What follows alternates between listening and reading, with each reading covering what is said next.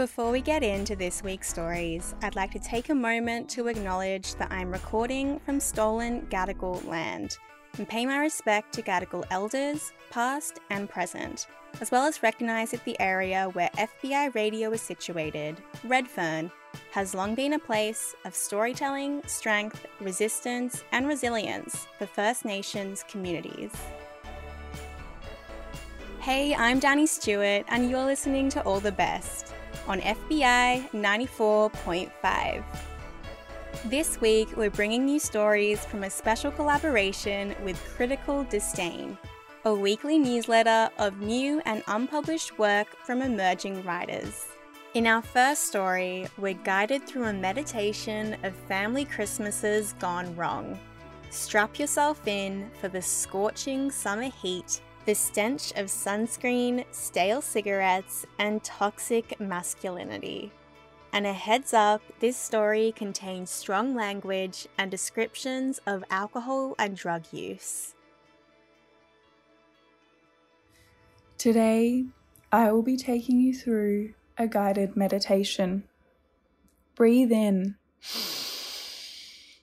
paying close attention to the sounds of suburban Australia, Family Christmas Edition. Now breathe out. This meditation is focusing on you becoming a bad dad. We will travel with the patriarchy into Christmas Day. You will shed the woman in the kitchen. Feel her leave your body, starting from your toes all the way to the crown of your head. Breathe deep and taste the benefits of being the dad with the cold beer. Visualize yourself set up in the sun. Beside you is a blue and white esky, crammed with as much beer as possible, topped with ice from the local servo. Above you, there is a striped beach umbrella fixed to your seat with cable ties to keep you from roasting. Take note of the smaller details surrounding you, like the cheese platter at a close distance. Now think, fuck the cheese platter, fuck any sort of food. Allow yourself the freedom of letting someone else take care of such issues. Feel the power of knowing how they will spend time worrying about you sculling beers. They are frustrated, but you let that bounce off your bloated beer belly. You do not care for the food they have meticulously prepared. Take some Dexies offered to you from another bad dad. Feel the release that comes from a lack of responsibility. There will be another bad dad joining you soon. This bad dad will come with Christmas party favours. Breathe in. It is not the shit kind found in a bonbon. There is no riddle here. Breathe out.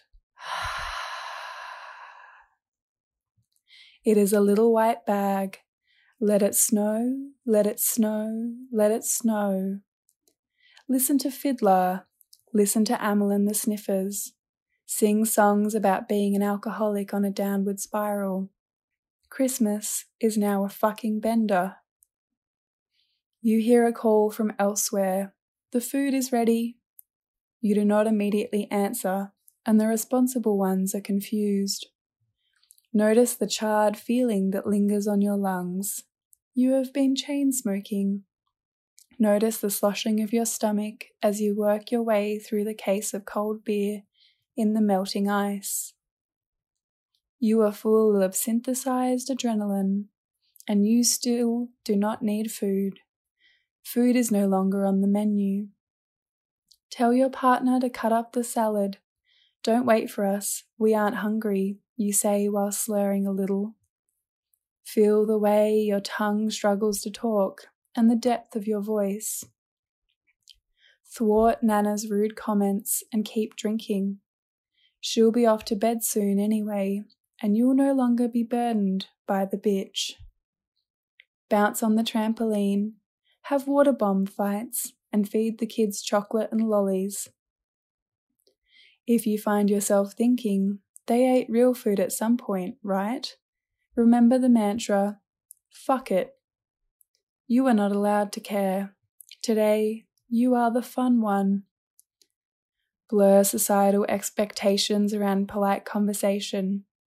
Start talking about a threesome between your partner and best friend.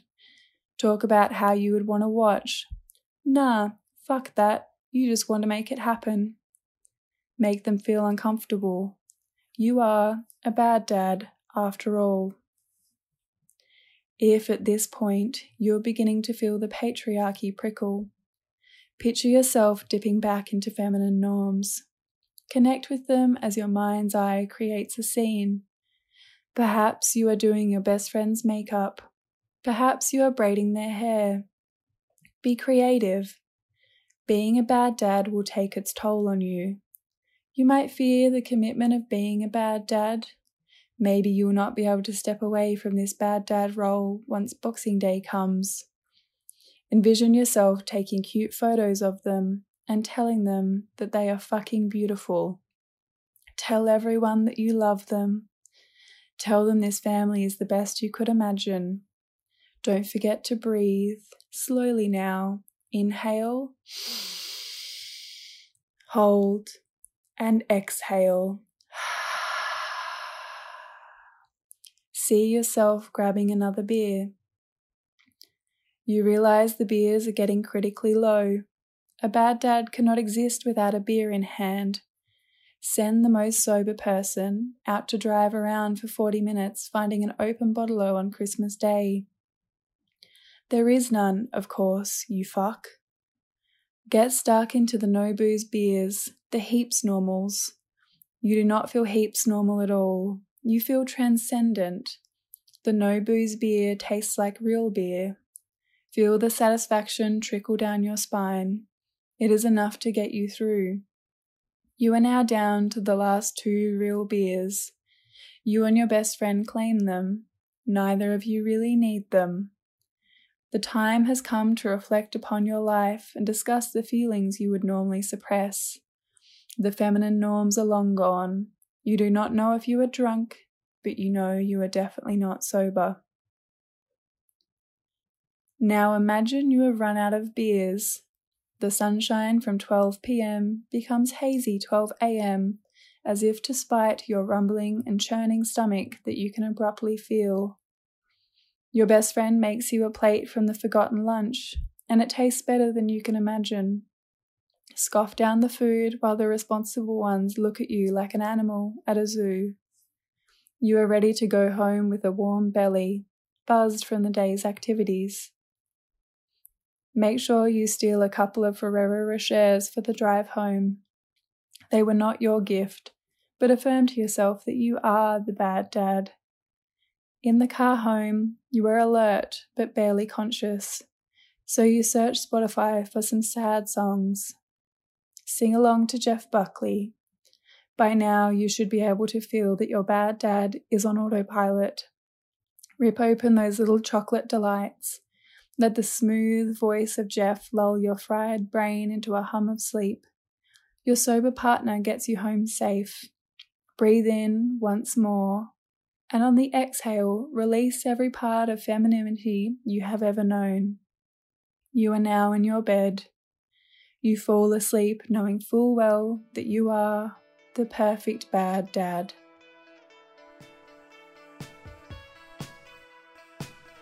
That story was written by Caitlin O'Connor and read by Zara Goodnasson. I'm Danny Stewart, and you're listening to All the Best on FBI 94.5. We showcase stories from emerging storytellers around the country. Do you have a story to tell? We're currently taking pitches for our spring pitch round. No previous radio experience is required, and we'll pair you with a supervising producer. If you'd like to make a story for the show, get in touch. Visit allthebestradio.com/pitch.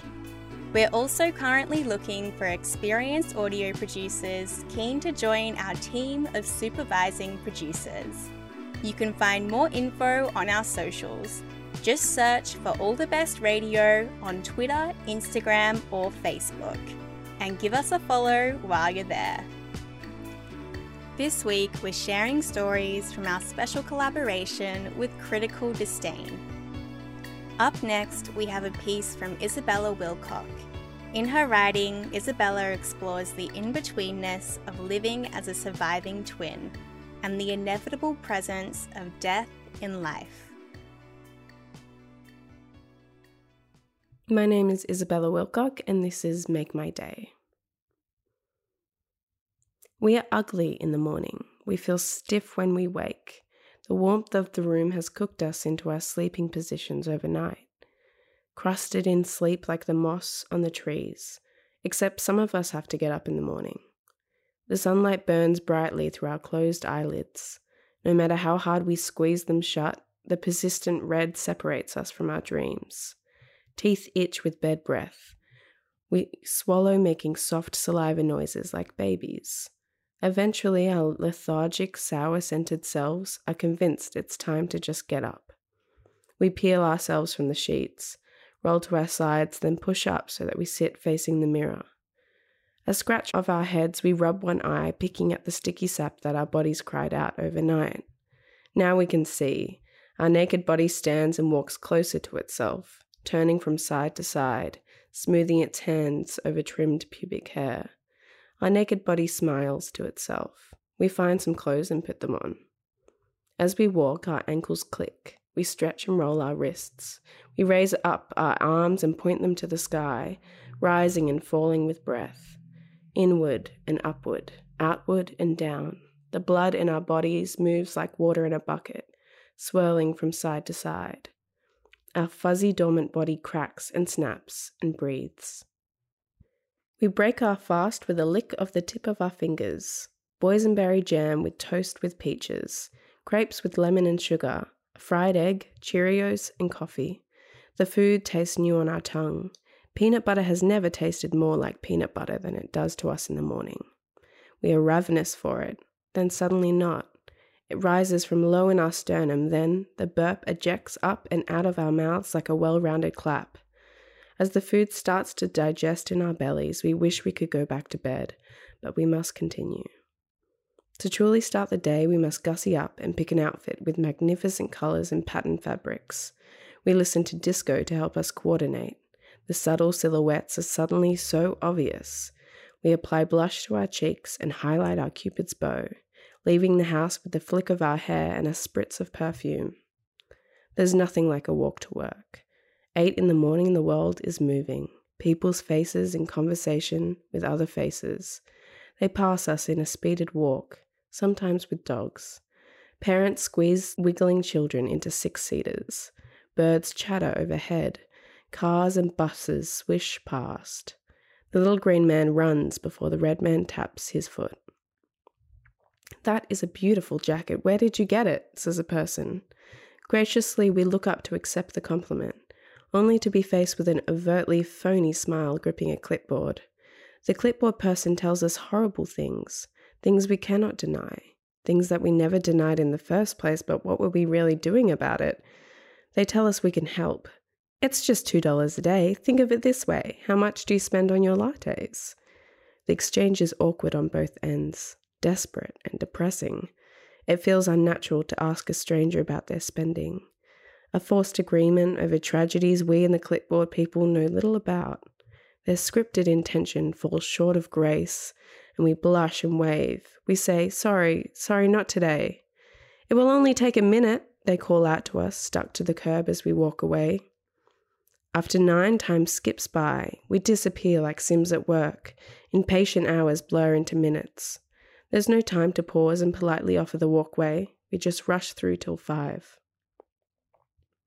The air is cool and time feels infinite and impossible to measure. Shoes echo on the pavement at dusk. We are running. We are chasing the night now. Music already playing in our ears, we strut the streets on a mission to pump it up a little more, get the party going on the dance floor. Losing layers of our clothes in the club, hands trace over our bodies, stripping any confinements of the day. The air is thin and hot. The music was loud and the dancers breathy. We sweat ourselves onto other selves. The lights now stroboscopic. We are there and then we are not. It is easy to lose each other in a crowd. Our synergies separate, lost in the night. We become you and I. You and I step outside. I put a jacket over your shoulders. You say, text me when you're home. We kiss each other's cheeks, alternating sides. That story was written and read by Isabella Wilcock. To close our episode this week, Luke Peaver takes us into the world of a man who's out of options. And a warning, this story has strong language and mention of violence.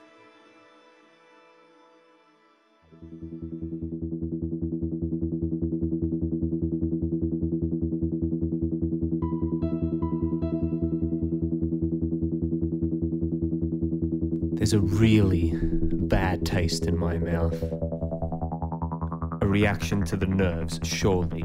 I've pushed myself to go this far, and it's starting to get to me that maybe I fucked up too much along the way. What would she think of me?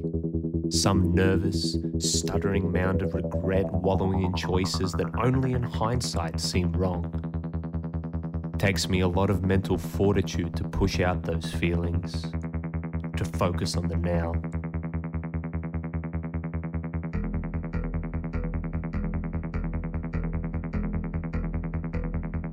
The now is a petrol station at 2 a.m, a solitary cashier and me with a gun I shouldn't have. There are bullets in it. There are bullets in this one. It is not some prop like the other time I sat up at night looking in my mirror, feigning the tough guy. I want to keep the petrol station unleaded and keep the cashier unredded. I'm still in my car, just mulling it over, looking into the store and watching the cashier move about, unaware of what's to come. His life is in my hands, my shaky, nervous hands, and if he makes the wrong move, I'm afraid I'll shoot with impunity.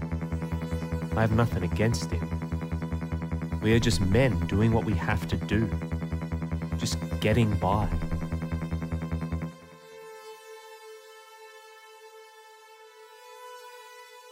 And I have to do this. The hole I am in is so deep it's a grave, 6 feet of fuck-ups. But she gave me grace. And that grace came in the form of money. I was free to choose how. Maybe that's some sort of sick joke about my freedom of choice being preserved, but nonetheless, I've chosen to reap the riches from within the shell. I don't have a big mirror to look at and practice my fury face. Just the rear view, and that only shows a portion of me, the worst part. The side mirrors only show what's behind me and I can't look into them. The glass on the petrol station proper is reflective only from the inside. The more I look into the mirror, the more I think I've trapped something in it, like my soul or my conscience.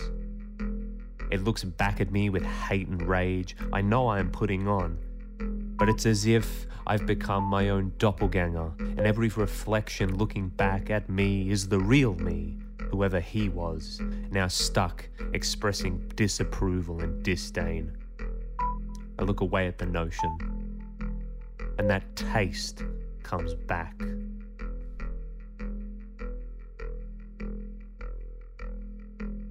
It's a chemical taste, moving from my tongue to the back of my throat, metallic and heavy.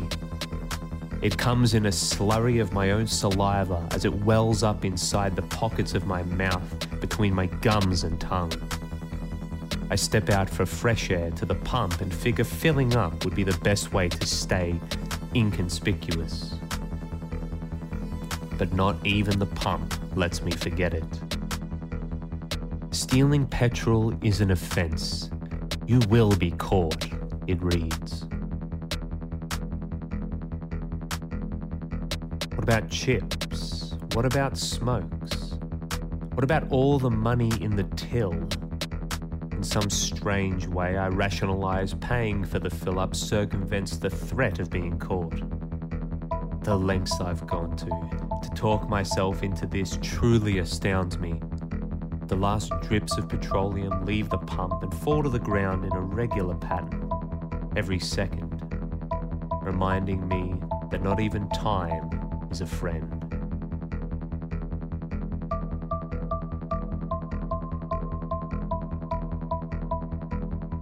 I just need $1,764, then I am square. Then she'll forgive me and give me my life back. How many people pay with cash anymore? I run it through my head and yet again convince myself of all the cash cows depositing notes. I need just a portion of it. There's got to be heaps in there. 1,764 is easy. It's easy. So I finish filling up, and all I have left to do is walk in, pay for my petrol, and then rob the place blind. 1,764. That's all I need. Then she'll be happy, and this taste will go away.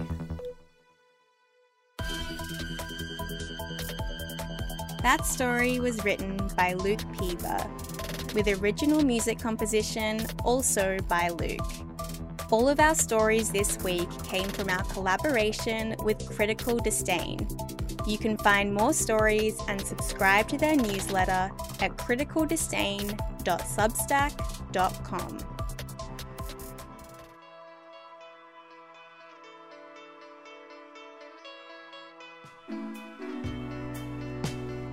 All the Best would like to acknowledge the traditional owners of the lands on which we make these stories, and pay our respects to elders past and present.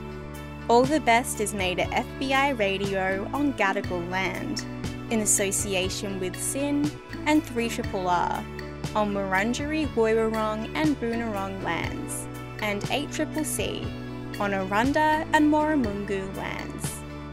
The All the Best editorial manager is Mel Chun. Timothy Nguyen is our social media producer, and Lydia Yosifova is our community and events coordinator. Shiningberg composed our theme music, and Annie Hamilton designed the artwork. We're heard across Australia on the Community Radio Network, and we're made possible by the Community Broadcasting Foundation. You can listen back to our full archive of more than 500 episodes at allthebestradio.com. I'm Danny Stewart. Thanks for listening.